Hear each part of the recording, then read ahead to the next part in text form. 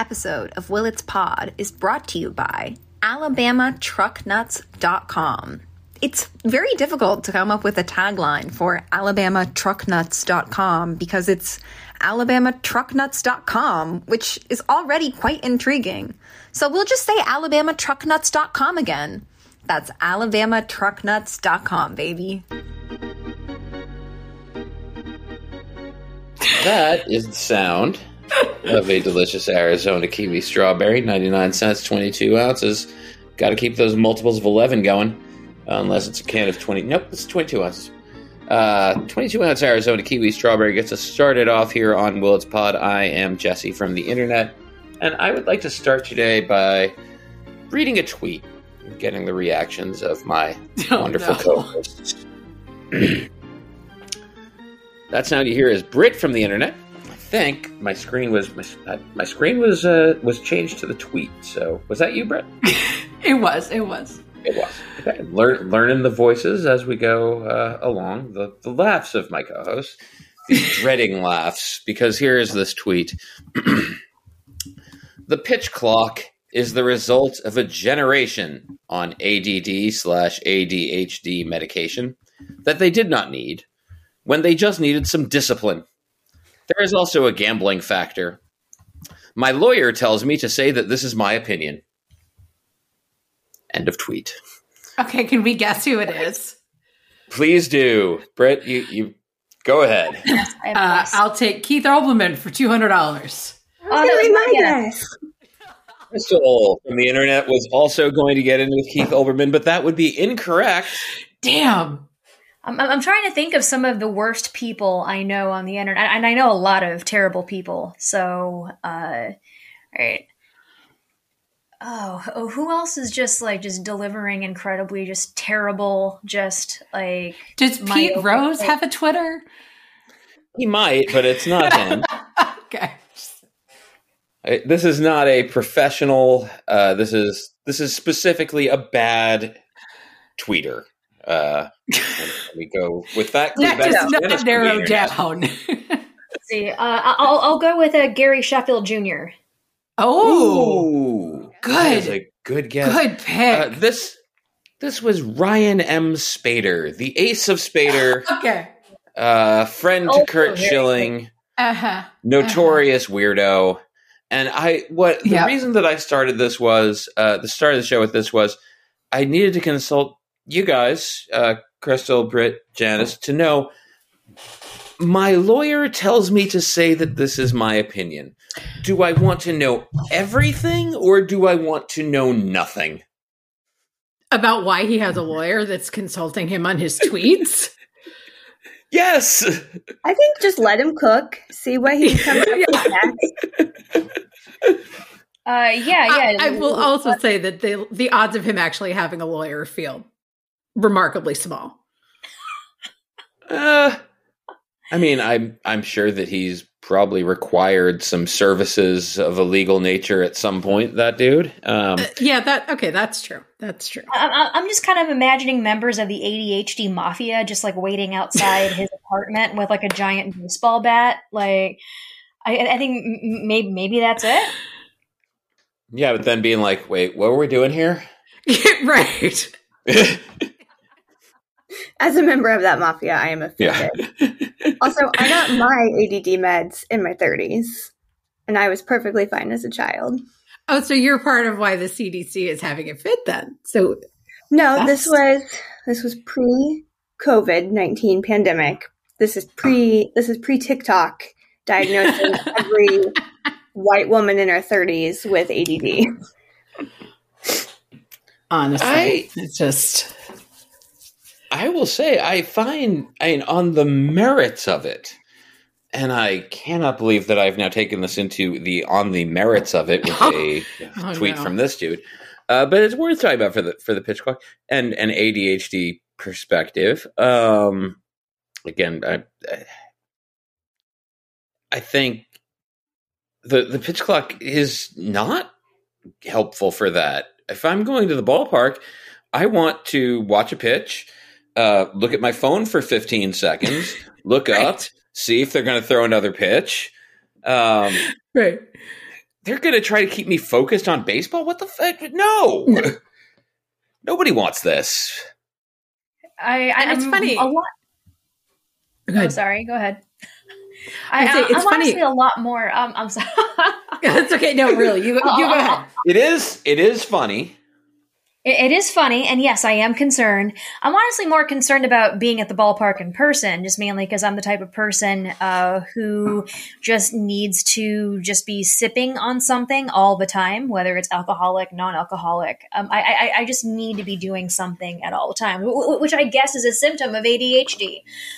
So I will, once I finish my beverage, I'll like walk up to the concourse, get another one, and I miss like an inning or two just because I waited in line for a Slurpee but when I'm home though, I actually think it's great, just mainly because I'm just staring at the screen the entire time because pitches are being thrown and I want to know what pitches they are. I want to know how fast they are. I want to know what kind of pitches they are.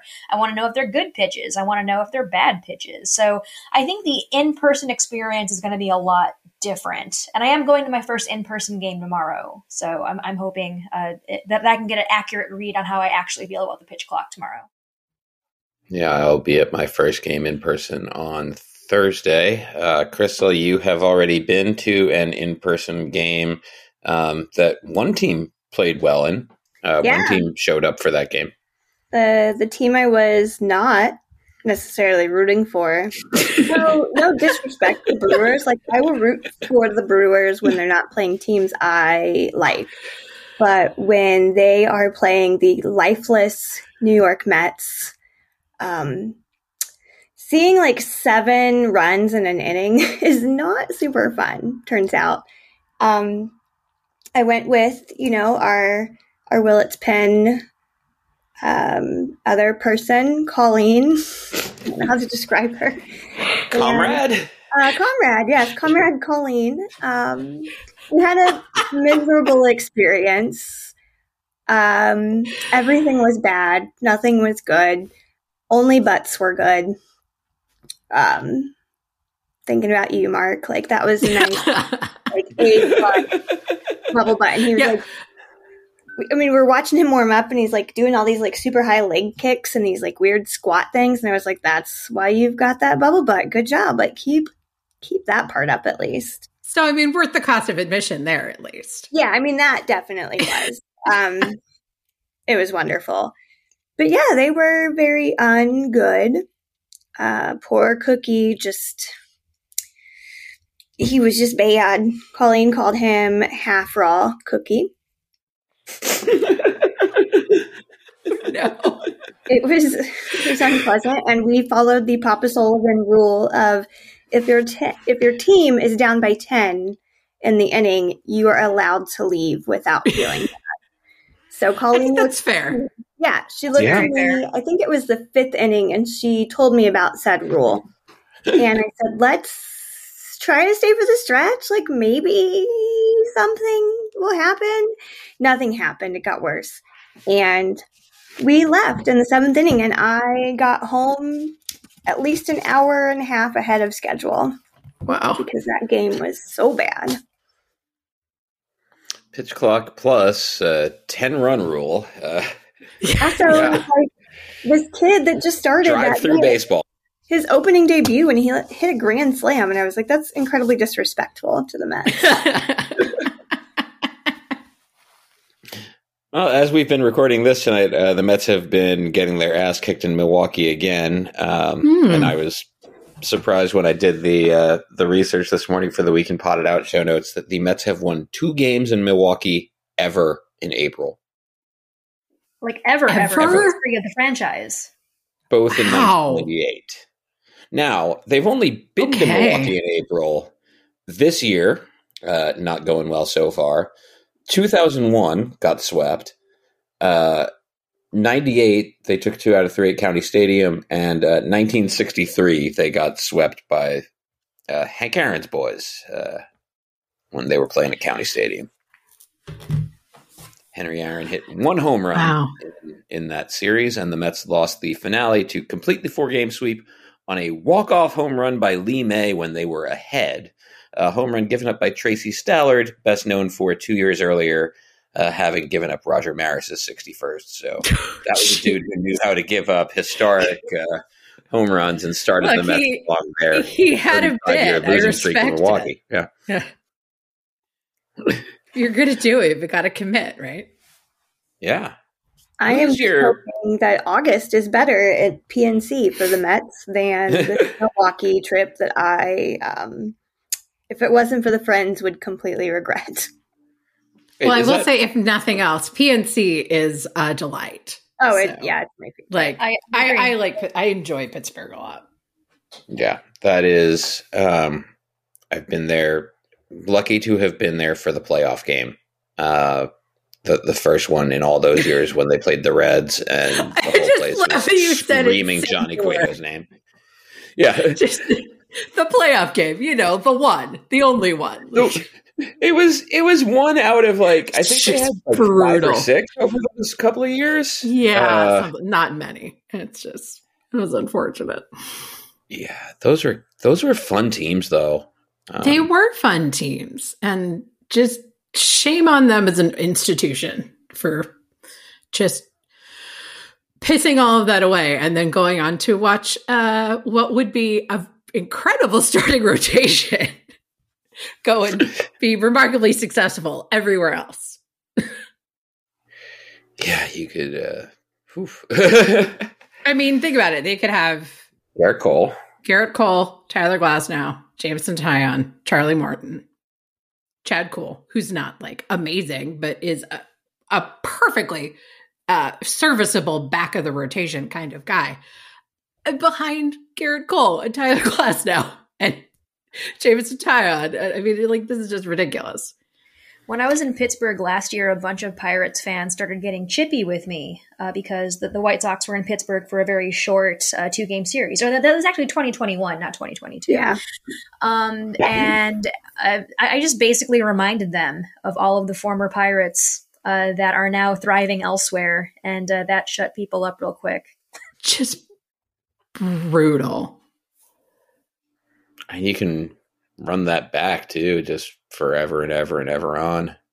Pirates who have just everyone's got an ex-pirate who's done something for them. I mean, the fact that in the span of I'll say a generation, the fact that in the span of a generation they let Barry Bonds and Garrett Cole walk, it's just a shocking indictment as an organization. Yeah. It's speaking of Barry Bonds, and this goes back to Tracy Stallard. Do you have a particular pitcher in your life who you associate with mostly associate that pitcher with giving up a huge home run? And Bonds reminds me that it was that Rick Vandenherk is absolutely a dude who I totally associate with giving up a massive home run. Yeah. See, and this is terrible because this is not about him overall as a pitcher. This is just about the defining moment of my memory. But Michael Wacha. Which I feel terrible about because it was just it was total managerial malfeasance.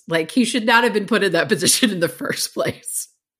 But it is absolutely the first thing that I think of anytime I see him now. Now it's been 10 years, but I don't think of a pitcher in that moment.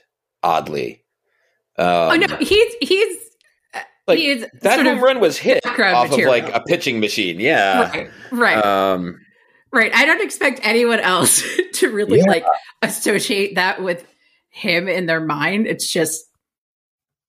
For me personally, it's Travis Ishikawa. Right. So, how are we defining a big home run? Is it just basically something that is just absolutely memorably bad, perhaps? I don't know. I'm thinking the thing that came to mind for me was pitcher who the first thing you think of with that pitcher is, oh yeah, that's the guy who gave up X home run. I think for me, just having watched a lot of his games, and I really hate to mention this player because I like him a lot, Lucas Giolito, and how he just tends to get hit very hard by Nelson Cruz. Yeah. And I actually asked him during a Twitch stream once, was like, who is your least favorite pitcher or least favorite hitter to pitch to that's not Mike Trout? Because every pitcher's answer is Mike Trout when they're asked that question. Right. That's a cop-out answer at a certain point. Precisely. So I got ahead of the question and he answered Nelson Cruz.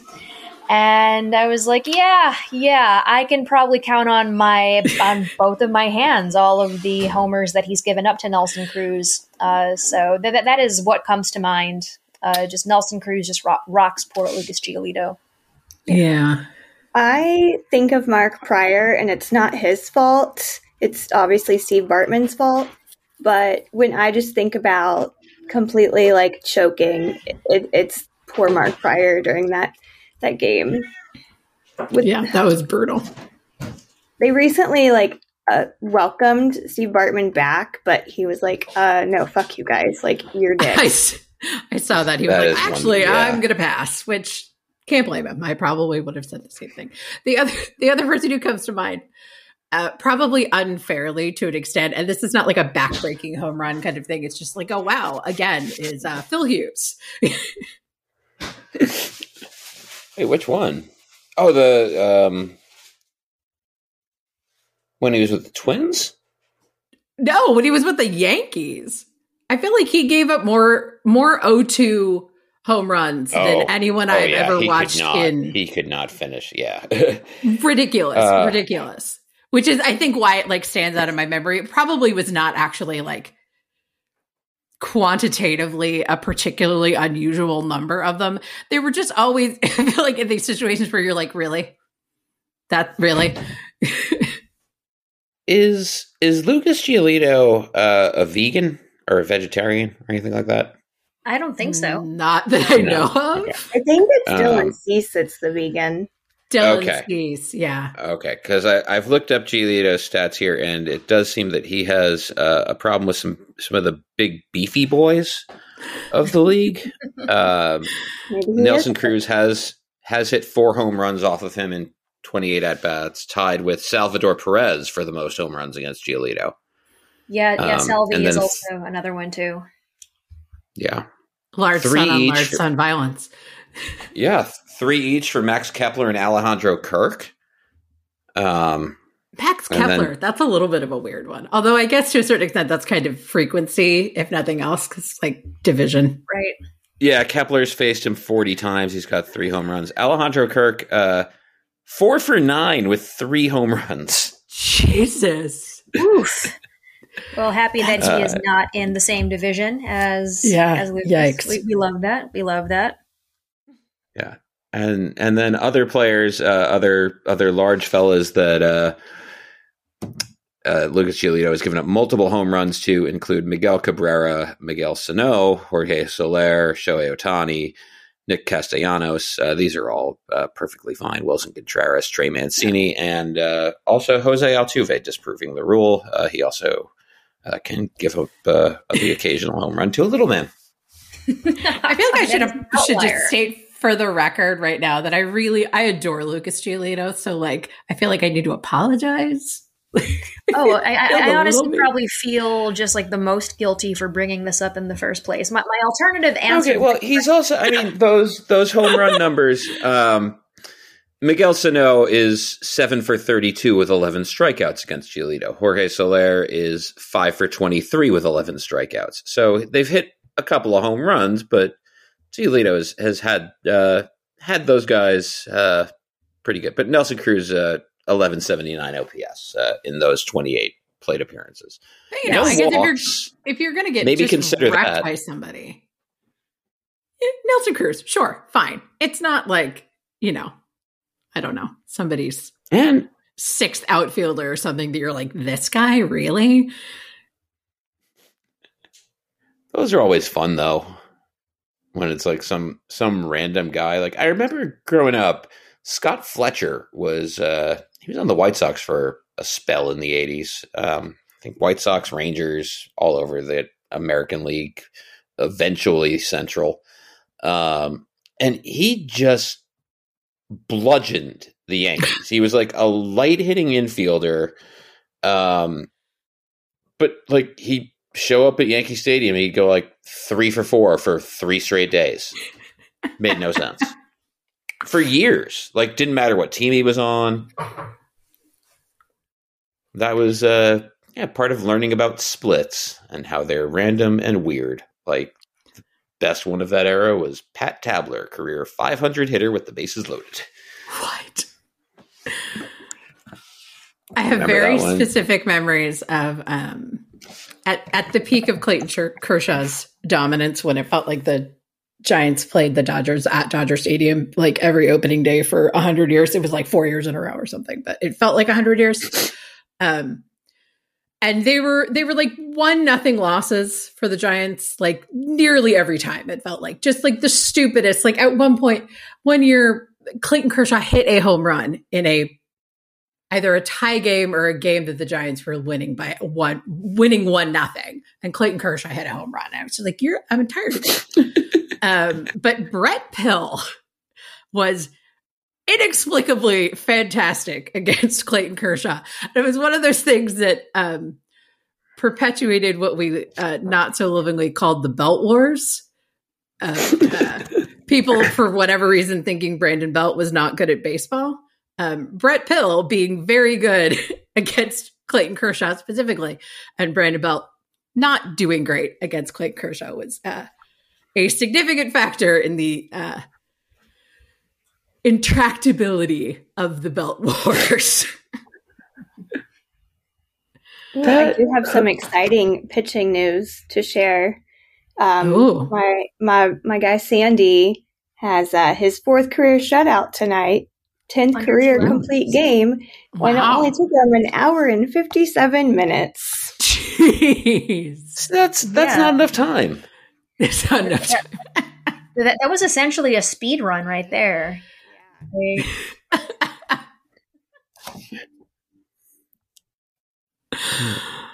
Maybe I should be a Marlins fan. Well, are we attributing that to has Sandy always known to be a pretty like fast working pitcher?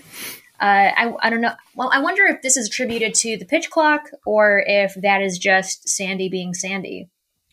I'm curious. It could be both, honestly. Definitely. I honestly don't. I feel like the pitch clock really isn't taking more than 15, maybe 20 minutes off of a game. Like it speeds it up, but it's not by a super, super crazy amount. So like, I feel like even last year that would have been, that's a 2:15, 2:30 game, which is still awfully speedy by those standards. I want to go back. I love this because this is the way that we hold on to things. May 8th, 2012, Brett Pill hit a 2-run homer off Clayton Kershaw. The Giants won that game 2-1. Brett Pill in his career, other than that home run, 1 for 11 against Clayton Kershaw with 6 strikeouts. No way. Yup. That's hysterical because I now I feel like I need to poll Giants Twitter before this comes out and ask them how many home runs they think that Brett Pill hit off Clayton Kershaw. Because it definitely is one of those. Oh God, that's hysterical. It was 0 for 6 against him in 11, hit the home run in 12, and 1 for 3 with a single in 2013. And that is the end of Brett Pill against Clayton Kershaw. That is extremely funny. Every time that Brett Pill homers against Clayton Kershaw, the Giants go on to win the World Series. So, bring him back. Bring him back. I do have a longstanding belief that the Giants are only allowed to win the World Series now if they bring back some like former prospect or someone that had left the organization and come back. That it is now a key element of their postseason success because they've now done this. There? Well, my personal preference, I still feel like they need to bring Adam Duvall back. I feel like he's the key. He's the missing element, and only partially because I just really like him. What if they bring back Darren Ruff? It turns out that he can only hit as a giant. I do like him a lot. And it would be extremely funny because it reminds me of Adam Warren, noted former starter and middle reliever for the Yankees, was good over and over again. Over and over. Was good repeatedly for the Yankees and could not pitch to save his life anywhere else. Like, the Cubs basically gave him back, like, here, we don't want him anymore. And he got back to the Yankees. And in the span of like a day and a half, he was like, oh no, I'm better now. Or it's like, what the hell? Yeah, he was like the 8th inning guy by the end of the week when they traded to get him back. Delightful. Crystal, who won the sausage race? Oh, man. The Johnsonville hot dog guy won the sausage race yesterday. Tonight it was Italian. He's my favorite. I almost reported that incorrectly. I thought the hot dog won today. There was so much just like great energy for the hot dog in our group chat earlier. We were just cheering for the hot dog. We were posting, I think you should leave gifts. We were just absolutely all in for the hot dog. The hot dog should wear the I think you should leave suit to be more clearly a hot dog. Like, as it is, that racing hot dog just looks like a finger. We said that in the group chat. And we want to try to get Tim Robinson in that costume to do a race. That was a big point. Oh, that would be incredible. If anybody has that kind of clout, let us know so we can send it to the Brewers front office. Yes, let's make this happen. I do. We do have a contact in the Brewers front office who should probably would not appreciate being mentioned, so I won't have mentioned that.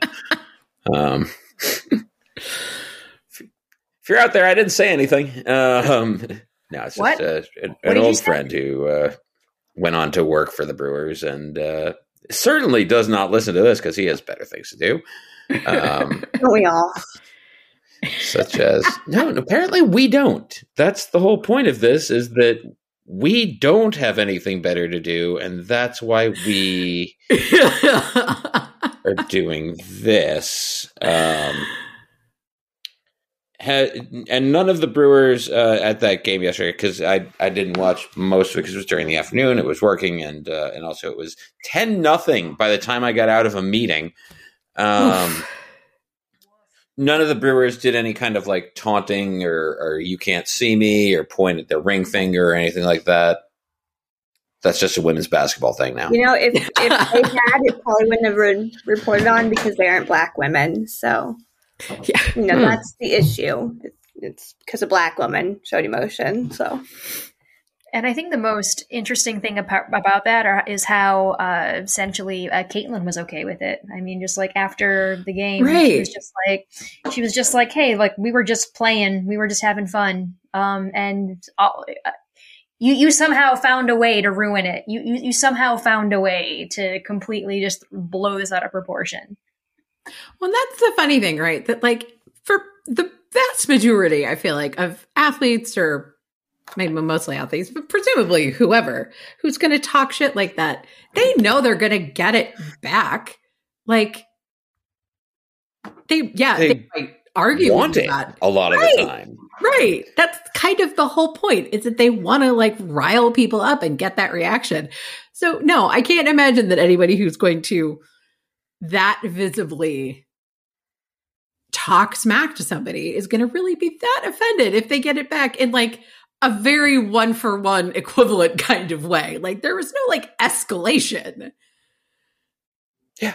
It was, I'm doing your move in your face because I just beat your ass. Right.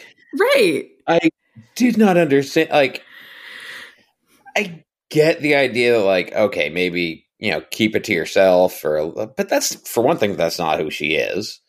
Like, I get the idea, like, okay, don't rub it in somebody's face at the end of the championship game. That's, if you have a problem with that, but that's not the problem that people are expressing here. It's not, be a more gracious winner, you don't need to do this. It was like the specificity of like getting in Caitlin Clark's face when, right. Especially because like then Caitlin Clark goes on TV and was like saying all of this. Yeah, of course I don't have a problem with it. I talk shit all the time too. Right. That's how it works. Everybody was talking shit the whole tournament. Like, right. And yeah, like nobody talked more shit than like Michael Jordan and Larry Bird. Yeah. Like, well, famously. I was just saying this to Colleen. And like yesterday. at each other. We were talking about that, and I was like, does anybody not remember Reggie Miller choke grabbing his balls? Do you not, remember, do you not remember every single pitcher with their, cage thread grabbing their balls and showing off? Do we not remember these things? But I think at the end of the day, the lesson I learned from this is that we should ban all of the old white men from Twitter. I think generally that's good advice, but absolutely specifically in this situation as well. Yeah. Yeah, for sure. Keith Olbermann. That did result nicely, though, in Shaq telling him.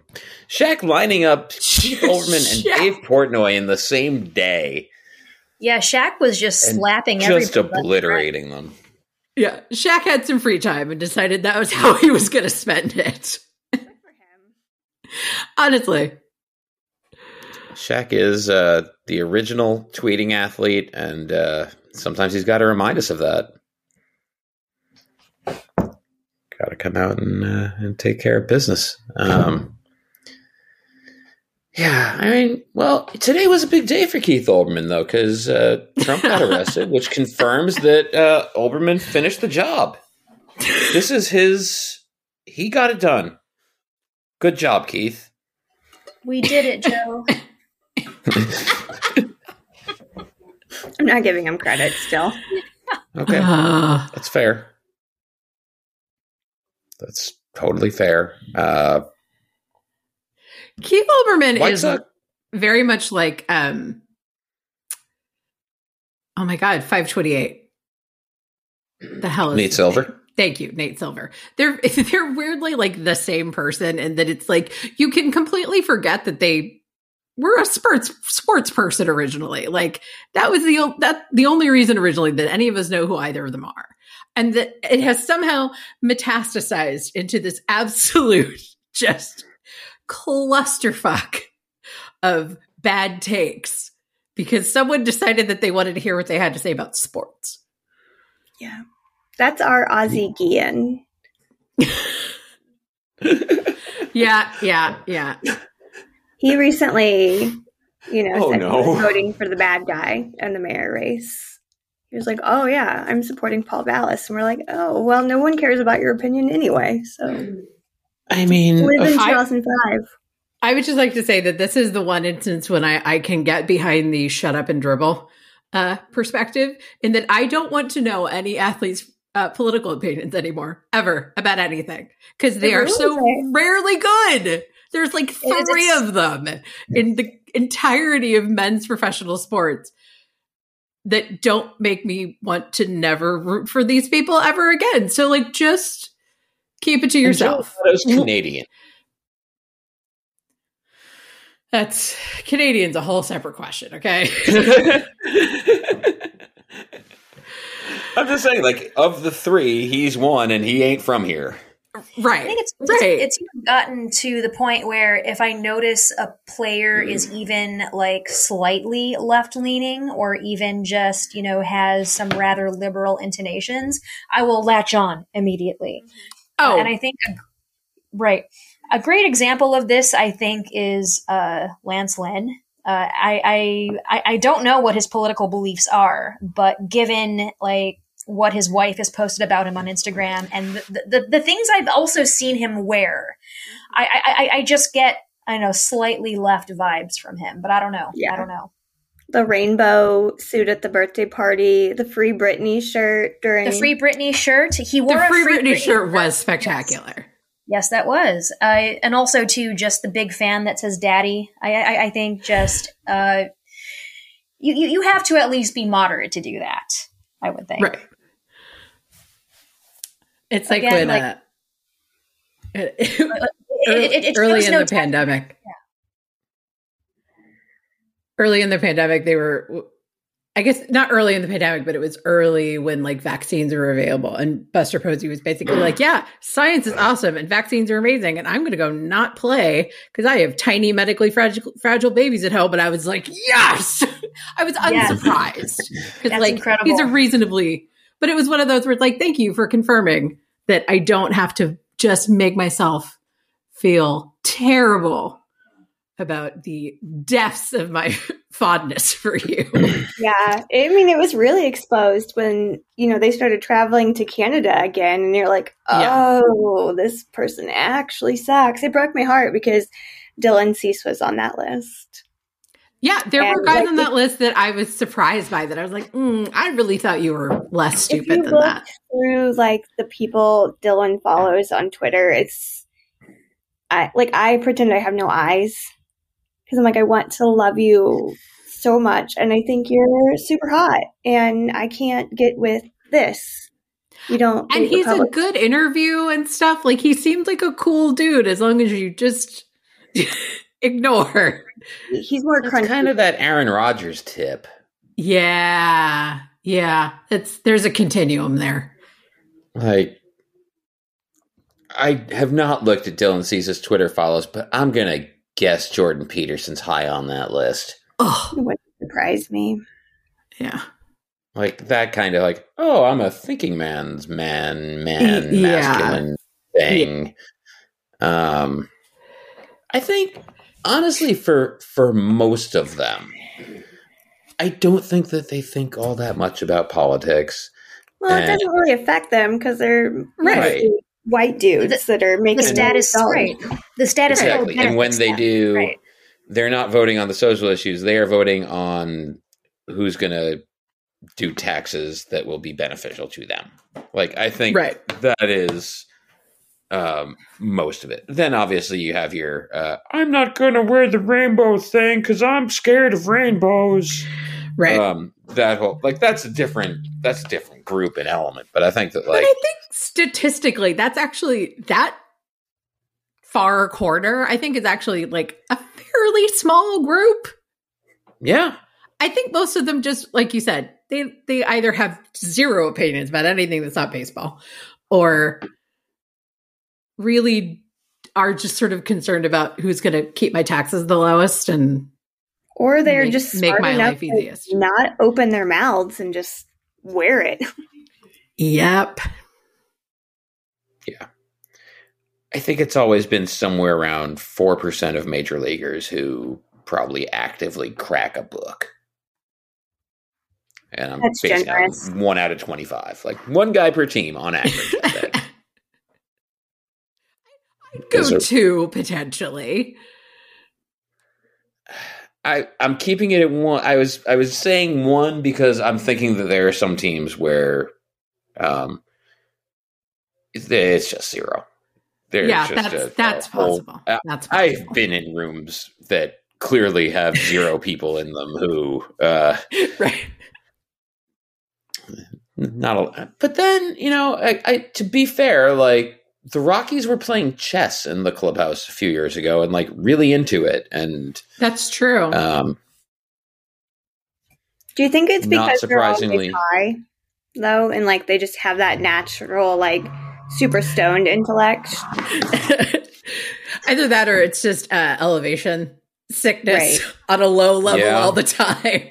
I just assume that the Rockies are smarter than most baseball teams. Well, they must be because they play like a bunch of nerds. True. And I say that with my own baseball resume fully in the nerd column.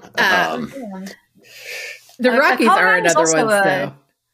They're also a legal state, too, as I take, like, literally 10 minutes to mention that after you all have talked about Denver. So there's also that as well. The elevation and the fact that, weed has been legal there for literally ever. For a while. I believe they were one of the first states to legalize. I think they were the first one to do recreational. Yeah. I think California had the medicinal first. Which was so funny because it was rapidly like, okay, medicinal. It was not difficult to get a card. It was the only difficult part was that there just weren't that many dispensaries yet because it wasn't, wasn't a huge business model yet, but that changed pretty rapidly. So, wonder what, that's going to be an interesting thing. Get a good whiff of Shea Stadium at the, whatever. I don't have to say that bank's name. Get a good whiff of Shea Stadium on Thursday afternoon at the home opener. See how that's going to be smelling. You smelled burnt something yesterday at the game. So Colleen was like, I just hope this all catches on fire because then it would be a true Mets game. Kind of agreed. They didn't spontaneously combust yesterday, so that's they've got that going for them. I will say, on the subject of the Mets game smelling like a frat house, I just need people who are going to smoke in public to buy better weed. Mm-hmm. Please stop smoking skunk weed in public. Like, come on. It's legal. It's not that expensive to get halfway. Please smoke mid is what I'm saying. Like, I need you to just, I'm not asking you to go all out and buy like the highest quality sticky, icky shit that you could find. I'm not asking for that. I'm asking, can you not fumigate the rest of us with your terrible, terrible cheap weed?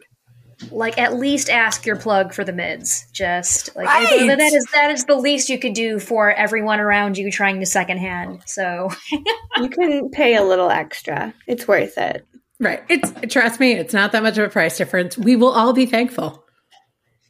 Or you can just walk in and walk into the shop and say, what do you got? And they go, I got this for $10, and there you go. Okay. Don't have to think too much. Oh, that was easy. So your comment about it smelling like a frat house reminded me. Who else saw that video of the Brewers fan in the concourse, like urinating? Yeah, I did. I did not. Yeah, it's gross. It's gross. The stadium has restrooms. Yes, they do. I've been there. I remember not having to pee in a concourse. But Wisconsin, yeah, I love it, but they're known for their alcoholism. And I think this guy just had one too many and peed on the concourse. I know Colleen experienced an incredibly drunk person asking her in line if they sold peanuts, and she was like, I am wearing a Mets shirt. I do not work here. And he was very, very, very far gone. This was an afternoon game. Yeah. Yep. It was a 1:10 Central Time game. Was there a lot of tailgating beforehand, or? The lots were. Oh, it was their home opener, right? Yeah, it was the home opener, so you expect it, but a lot of drunks there already.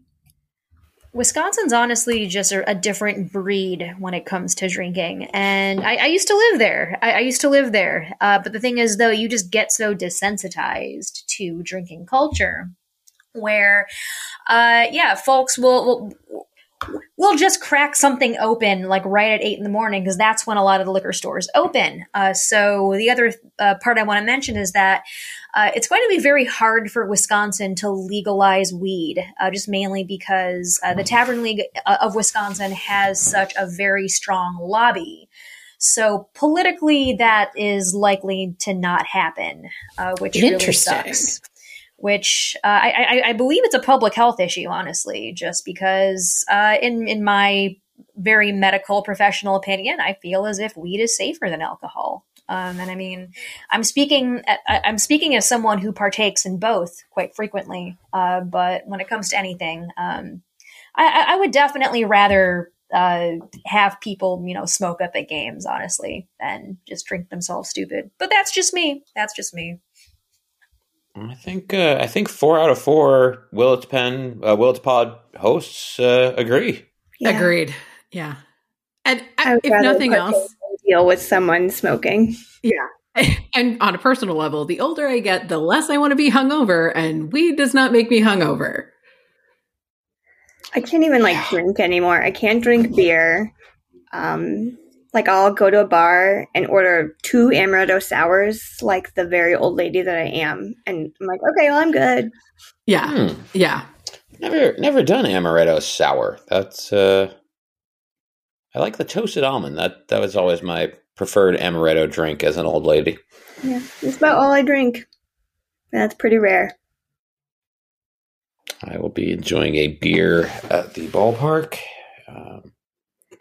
I've had a physical, and my doctor asked, how much do you drink? I was like, hardly at all, but I'm good for one when I go to the baseball game. So I guess that now that I'm going to be going to more baseball games, I'm about to start drinking heavily by my standards of beer a week, maybe 2. Right. It's such a weird thing because, in my 20s, I would get out of work and go to the bar. Yeah. Enough so that they stocked a beer at my neighborhood bar because I ordered it. And that might have been a sign that, that was a sign that I was just a regular there. They had Quilmes from Argentina for the World Cup in 2010. And I kept drinking it because I really liked that beer. And they kept stocking it basically for me. The bartender told me what time. She says, "You're the only one who really orders this." So to go from that, all in a span of merely a decade. Yeah. Decade and a half. That's stuff that is I was talking before about the Mets in '98 and Ray Ordonez having the winning hit in the last time the Mets won a game in Milwaukee. It does not feel like that long since we were watching Ray Ordonez play. And I don't know if that's because of once players appeared in the age of HD TV, it all kind of does run together. There's kind of there's the black and white era. There's the, there's the color TV, 80s and 90s era, but then there's, you get into the HD TV era, and it's been sort of ever since. I don't know. It's a theory. Yeah, I do think that's an interesting point, because I do think it sort of changes the way it is captured in your head, right? That things from the 90s or earlier just look a different way when you think about it than stuff more recently than that. I also just think that time moves differently once you hit your 30s-ish. And now I'm constantly still looking at things what do you mean? He's a veteran journeyman, whatever. I'm I remember when he was a prospect. Oh no, because it's been 10, 15 years. Never mind. That goes by so quickly too, where I think I saw a tweet where I think it was Anthony Volpe was saying who his favorite player was, and I can't remember who he said, but it was someone fairly recent. And the tweeter was like, "Oh, you need to say someone like Ken Griffey Jr. or something. Stop making me feel old." It was just no. Anthony Volpe was a bit of a come to Jesus moment for me, because I realized that he is young. I am old enough. He is young enough that I could be his mother, and it wouldn't even have been super scandalous. I would have been in college and not oh God, 15 and pregnant or whatever. I don't know how I feel about that. See, the other night we were talking about really just hot baseball players in general. And then it kind of came to the conclusion that we're sitting at a table of everyone that is, I think, at least 35, anywhere from 35 to 45.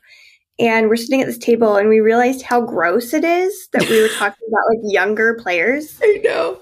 Under 30 players. We're oh, this is icky. He's still an infant in my eyes. I need to know. Yeah, I need to know what the official ruling is on cause you know how when a grandma is oh, you're so handsome to a 20 or 25-year-old, it's cute. How old do I have to be to get to that point? When is it cute? I need a timeline here. What comes to my mind is John Arbuckle's grandmother having a throw pillow stuffed with John Travolta's chest hair because she found him to be so incredibly attractive. Yeah. I don't think hot goes out of style. Like, you can acknowledge that. Like, I think that there might be an age when it comes. Ooh, if I was 20 years younger, the time I would have. But that's creepy. I think how I was feeling with like certain players the other day when we had a discussion. It was like, man, if I don't was know 15 years younger. Right. I think if it's especially like players, because I actually was posting about players that I personally find attractive. I posted it on my circle because I don't like being horny on main, but I will be horny on this podcast though. So that's why we're here. So I basically was thinking about all the players that I'm attracted to. I said that Jack Flaherty was my number one. I said that he specifically just drives me up the wall. That strong pick. Verbatim. Strong pick. Absolutely. I also mentioned Glassnow, Sandy Alcantara, also like just very gorgeous. And I guess I'm just speaking from a place of aesthetics, not that I'm just like, oh yes, I'm in this cougar here to absolutely just prey on all of these younger men. Right. Jack Flaherty, I think, is like 26, 27. So, I mean. Yeah. And I'm pretty sure that I'm not saying that this is necessarily warranted, but I'm sure he knows that, women are probably going to, find him attractive. I'm sure that's like the last thing he thinks about. Like, I'm sure he's actually more concerned with throwing the ball good rather than whether someone in Chicago is. He might care very deeply about people thinking he's hot, and if that's a priority for him. I think we can determine this by inspecting the locker and seeing what kind of products.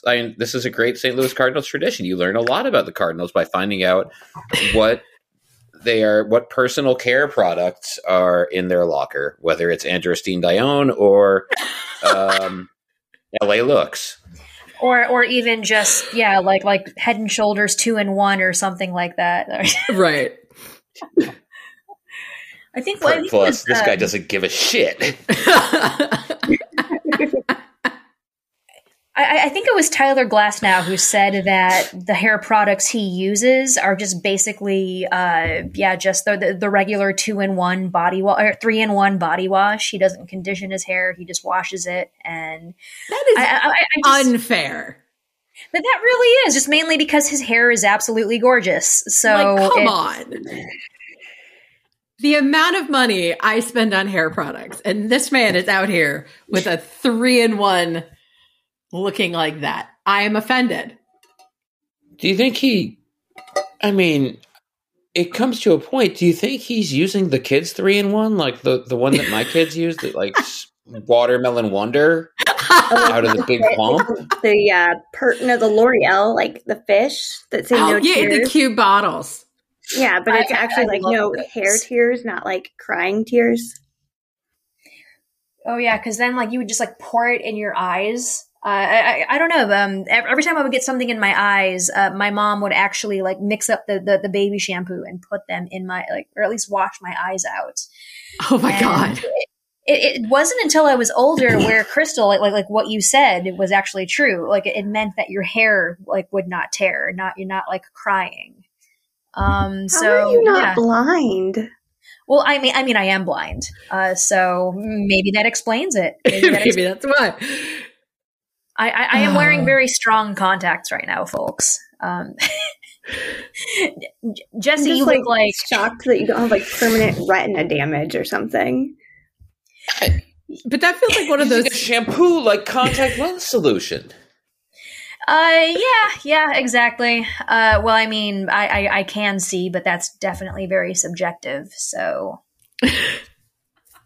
like, I'm picturing like the science class where they've got the eye wash station set up, but instead there's a bottle of fucking Johnson & Johnson shampoo. Oh, you got some bleach in your eye? Go over here and get the shampoo.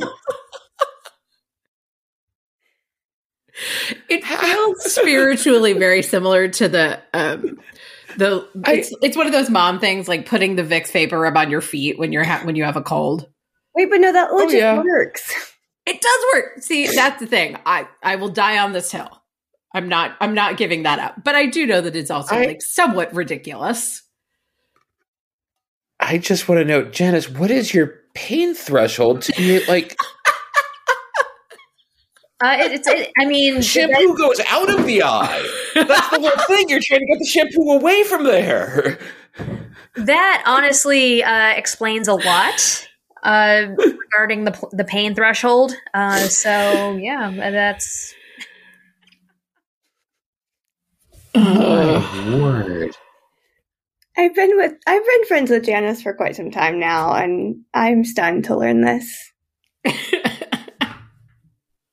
This, like, I feel like you're Iron Man or something. Like, Crystal, to be fair, it's not necessarily like something I bring up all the time with my friends. It's just like, hey, did you know that when I was a kid, my mom washed my eyes out with Johnson & Johnson baby shampoo?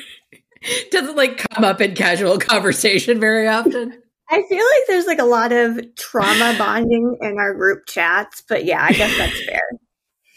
Yes, indeed. Well, now you know. Now you know. There we go. We're the four of us are just really codependent on each other in that group chat.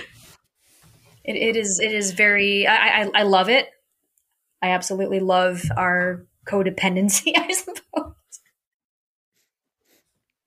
I personally think that codependency is all in the eye of the beholder, and if it works for you, yeah, go right ahead. Not all codependency is bad. There are definitely some good forms of codependency, for sure. Also, all four of us do see a therapist. So there you go. Not the same one. We all have different therapists. Yes. Hey, hang on. I'll be right back. Jesse's very stressed. I have single-handedly broken Jesse with this fact. Is this a first on the Willits podcast here, where Jesse was just so incredibly stressed out that he had to take a moment away? I've returned from the bathroom. No, Jesse, flashbacks from the war. Johnson's baby shampoo, and it says, as gentle to the eyes as pure water. And I don't understand how that's possible. It's water plus other things. But also, you have to go back. This was the 80s. Right. I have to assume that the chemicals we were subjected to as children are not as gentle as they are today. This stuff does still smell fantastic, though. Not like trauma. It smells comfortable to me. I'm sorry for. Are you? I am sorry for dragging this on. I just. Jesse's gonna cry. I've had this stuff in my eyes, and I feel like. For one thing, this bottle is lying. It is not as gentle to the eyes as pure water. That could not possibly be. And I get it.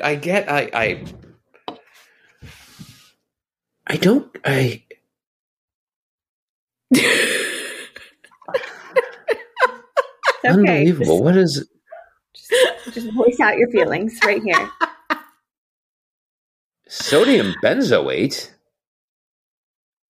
No, that's potassium benzoate. That's bad. There are a lot of things in this shampoo. It does smell delightful, though. It smells. Johnson & Johnson, you're a terribly evil company that gave Janice a lasting memory to unearth on this show. But it does. I'm holding it up to the screen as if to let you smell it. I don't really know how this got in my house either. This tiny bottle of Johnson's baby shampoo. Your kids are older than babies. Right. They're 10 and 8. Yeah, they are 10 and 8. But this must it's a travel I guess some kind of travel package or something. I don't know, but I have this tiny bottle of No More Tears. And why, if it's about tears in the hair, why is it a tear? Tear shapes are very prominent here. See, all over, including in the No More Tears label. I always thought that the No More Tears was about the detangling capability. Okay.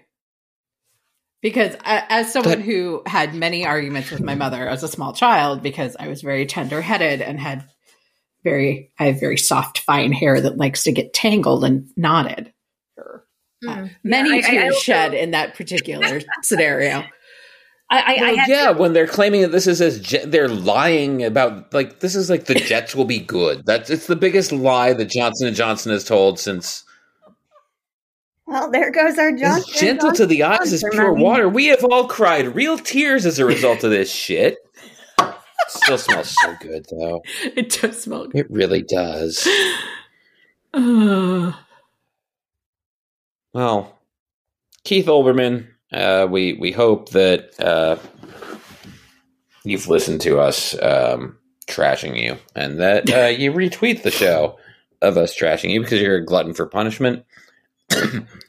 I really don't think that that's going to be the case. But,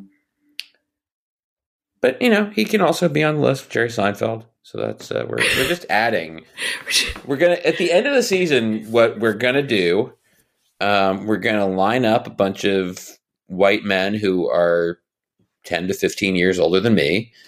And one by one, we're just going to, each one of us will just get to knock them off into Flushing Bay, just one at a time. So they can all go for a nice end of the season swim together. So Jerry Seinfeld, Keith Olbermann, you're both on notice. Get your swimmies. And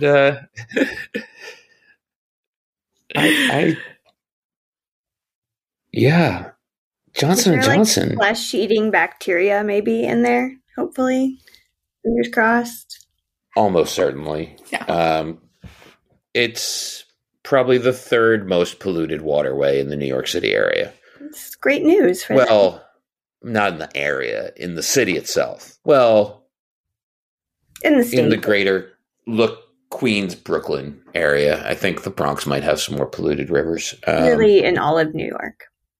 Yeah. So we will continue to find terrible people to we don't even have to push them into Flushing Bay. We can just give them the shampoo and be like, yeah, this is really good for if you have sensitive hair and eyes. Have you ever wanted to wash your hair with your eyes open? Johnson's No More Tears. It actually as gentle on the eyes as pure water. It works better than contact solution. You should try it out. You should try it. Yeah. Yeah. So, Janice from the internet, thank you so much for being part of this. As always, Crystal from the internet, thank you so much for being part of this. As always, Britt from the internet, thank you so much for being part of this. As always, saying things in that order. It sounds ridiculous, but I'm out of Arizona iced tea. Well, this isn't even iced tea. This was the kiwi strawberry. I'm out of Arizona iced tea too. Technically, that's true. Janice, you're done drinking as well? Your drink's finished? This is my Trader Joe's lemon ginger seltzer. I will be getting in a little bit. We all need to go get new things to sip to deal with our ADHD and the pitch clock. We've taken too much of your time already, so that guy sucks, and he's not even worth our time to spend flying into the river. I hope we never meet, because that would be really awkward and not even like a confrontational meeting that I want to have, because that guy's a schmuck. Thanks for listening, everybody. This has been Slander Hour.